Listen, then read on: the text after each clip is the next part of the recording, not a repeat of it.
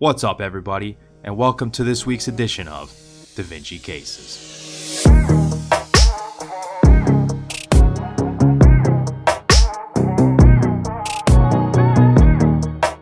Alright, so this week we're going to go over a case that features a brachial plexus lesion, and then we're also going to go over some other musculoskeletal pathology that have overlapping presentations with this particular lesion, and point out the key differentiating factors.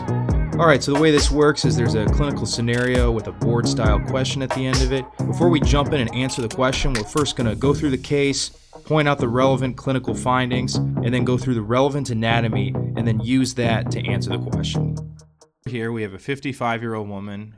After having a mastectomy, she presents to her doctor's office complaining that she is unable to comb her hair. So she had a mastectomy for breast cancer, and then since that, at her first post-op visit, she's saying that she cannot comb her hair. So she denies any neck pain, which would really eliminate any thought of, that it's some kind of neck disorder or cervical spine problem like a disc herniation or cervical stenosis. And then she's also denying any numbness or tingling in the upper extremity. So it's not likely that you hit one of the sensory nerves in the surgery because otherwise they'd have significant numbness. And then her radial pulses are 2+, which is normal, which means that this is likely not a vascular injury. So it means likely the subclavian artery was not affected or any other kind of artery, because then her pulses would be diminished. So they're asking the nerve injured, so they're telling you, the nerve injured in this patient innervates a muscle that does which of the following? So there's two steps here. One, you got to figure out what nerve it is. And then two, you got to figure out what muscles are innervated by that nerve. And then you got to figure out what the action, you got to know what the action is. So really, in a sense, it's almost a three-step. So it's a good anatomy question. All right, so let's talk about the muscles involved in moving the arm overhead. And so that's essentially what this woman is unable to do, unfortunately, is she's trying to comb her hair, which involves taking your hand and placing it not only above your shoulder, but above your head. So there's a number of muscles involved in that. So let's talk about those muscles involved. So supraspinatus, abduction to the first 15 degrees, because essentially it's abduction, but then you're going beyond abduction. So this motion begins with abduction, and then it has to go beyond that. So you have the first 15 degrees of supraspinatus, then you have deltoid, which will take you up to 90. So supraspinatus is here, as you can see. Muscles contract, it's going to pull it out this way. Deltoid muscle is seen here. So this is this wide-based muscle. Again, it contracts, it's going to continue to pull. But it's only going to pull to 90 degrees here. So 90 degrees. So if you want to go past 90 degrees, like the patient in this case who wants to go overhead, you're going to need these two muscles, trapezius and serratus anterior. So if you remember, trapezius we'll show here is one of these large spanning muscles in the back. And the trapezius essentially does upward rotation of the scapula for abduction beyond 90 degrees. And then the serratus anterior, which is from the anterior view, is this rib that really originates on the ribs here, and then it inserts onto the scapula. You can see it, this portion right here, these muscle bellies here, the serratus anterior. And again, this also, it does protraction of the scapula, which means it pulls the scapula up against the rib cage to stabilize it. And so by doing that, it also helps with upward rotation of the scapula for abduction beyond 9 degrees as well.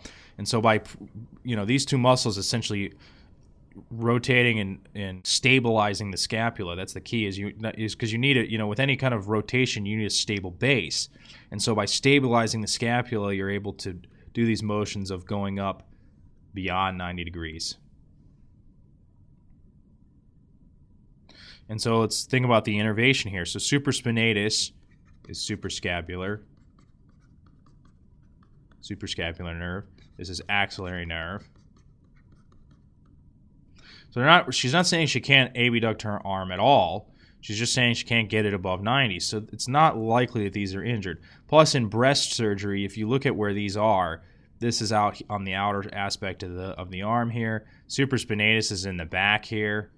So it's not likely that these nerves were injured. Trapezius is shown here. This is spinal accessory nerve, which is cranial nerve 11. And this is a nerve that can get injured in neck surgery because it's traveling in the neck region. We'll talk more about that in the head and neck chapter. So again, this patient didn't have neck surgery. as far as we know, at least recently. And so it's not likely that the spinal accessory would produce injury to the spinal accessory nerve produce this. So it's likely not that trapezius is responsible. Now, serratus anterior is innervated by a nerve called long thoracic nerve.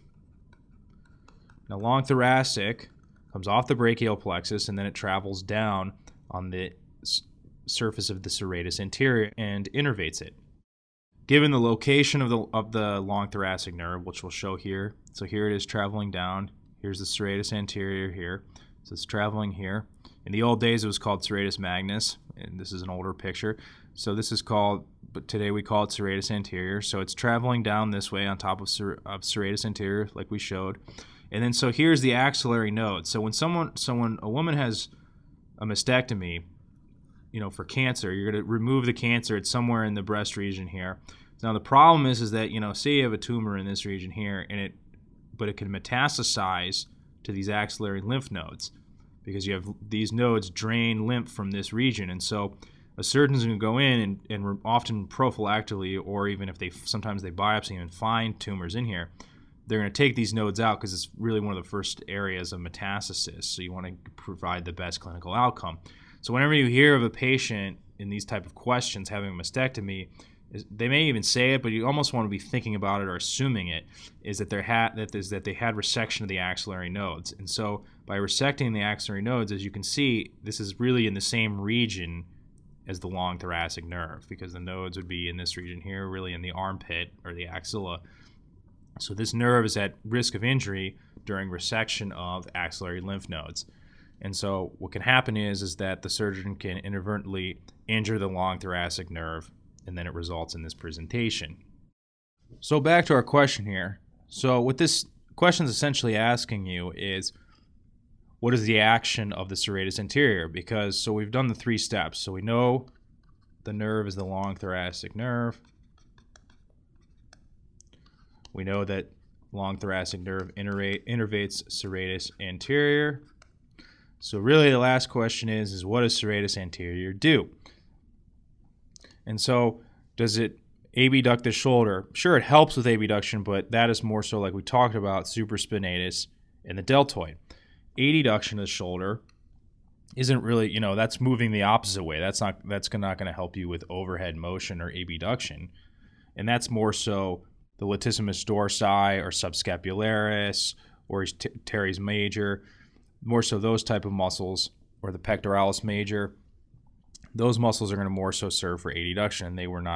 The nerves for those muscles were not injured in this procedure likely. External rotation is going to be infraspinatus and teres minor. Now infraspinatus is suprascapular nerve, just like supraspinatus. And again, since it's in the posterior aspect of the shoulder, it's not likely that it was injured because they weren't operating in that region. Teres minor is axillary nerve, which runs through the axillary region, but again, it doesn't correspond with the presentation. The external rotation doesn't as much help you with overhead movement. Internal rotation, again, similar to adduction, this is really essentially going in the opposite direction, bringing the shoulder towards the midline or bringing the humerus towards the midline, and it's not going to be really moving with overhead motion. And, it's going to be more muscles like subscapularis, latissimus dorsi, teres major, pec major. So not likely that it's those. Plus, the other thing with all these is, I'm just going through these for the sake of review. The other thing is serratus anterior doesn't do any of these motions. So protraction of the scapula. Serratus anterior definitely does that, so that is essentially our answer. Retraction of the scapula is trapezius. Again, we talked about that's not likely the injury. Flexion of the elbow is brachialis and biceps. Those were not injured. Extension of the elbow is triceps. So again, to close this out, protraction of the scapula. All right, that's all I have for you this week. Make sure you check back every Wednesday for new Da Vinci cases. And then to see the corresponding video for this audio, check out our website at dviacademy.com, where you can also find PDF notes for this audio as well. Also on our site, you can find our book and video packages for anatomy and biochemistry. You can also follow us on Instagram for weekly posts and video. And then lastly, if you have any questions about the content of this video or about Da Vinci Academy, put them in the comments and our team will be sure to answer them. All right, thanks for listening. We'll catch you next week.